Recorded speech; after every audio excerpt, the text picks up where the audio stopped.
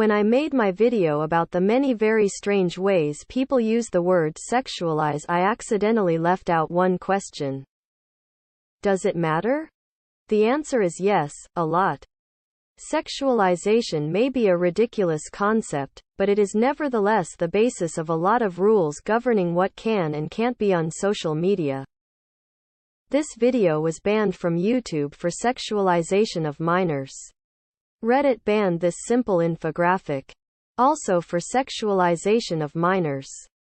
Any mention of teens having happy, healthy sex lives is likely to get your account deleted by the authorities. As legacy media fades, social media now provide most of the knowledge we get. YouTube and TikTok are informing young people more than any other source. Yet a simple statement of fact, like, sexual attraction to teens is normal, is forbidden. That is, bizarrely, considered the sexualization of minors. Nature made this woman sexy. Not you and me. And she's 19, by the way, not a minor. YouTube has thousands of videos about sex predators grooming and abusing teens. They let you talk about that. The message that you, at 16, are a child, and will be preyed on, molested, and raped, by disgusting pedos is available for all to see.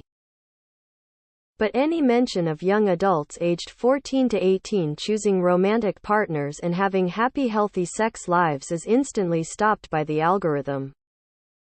It is skewing the public debate. It is warping the minds of large sections of the population.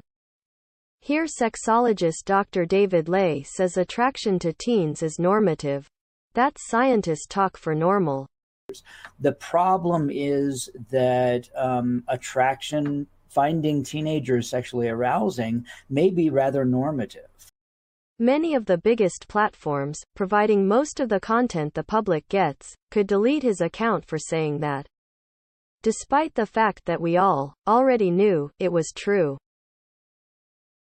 The very concept of sexualization is brand new. Anyone over 40 remembers a time when it didn't exist. Now everyone is freaked out about it so much that it is the basis of our favorite form of censorship on our most popular media. As a society, we need to stop and reassess. We need to abolish the sexualization paradigm, and adopt a new one that better reflects reality.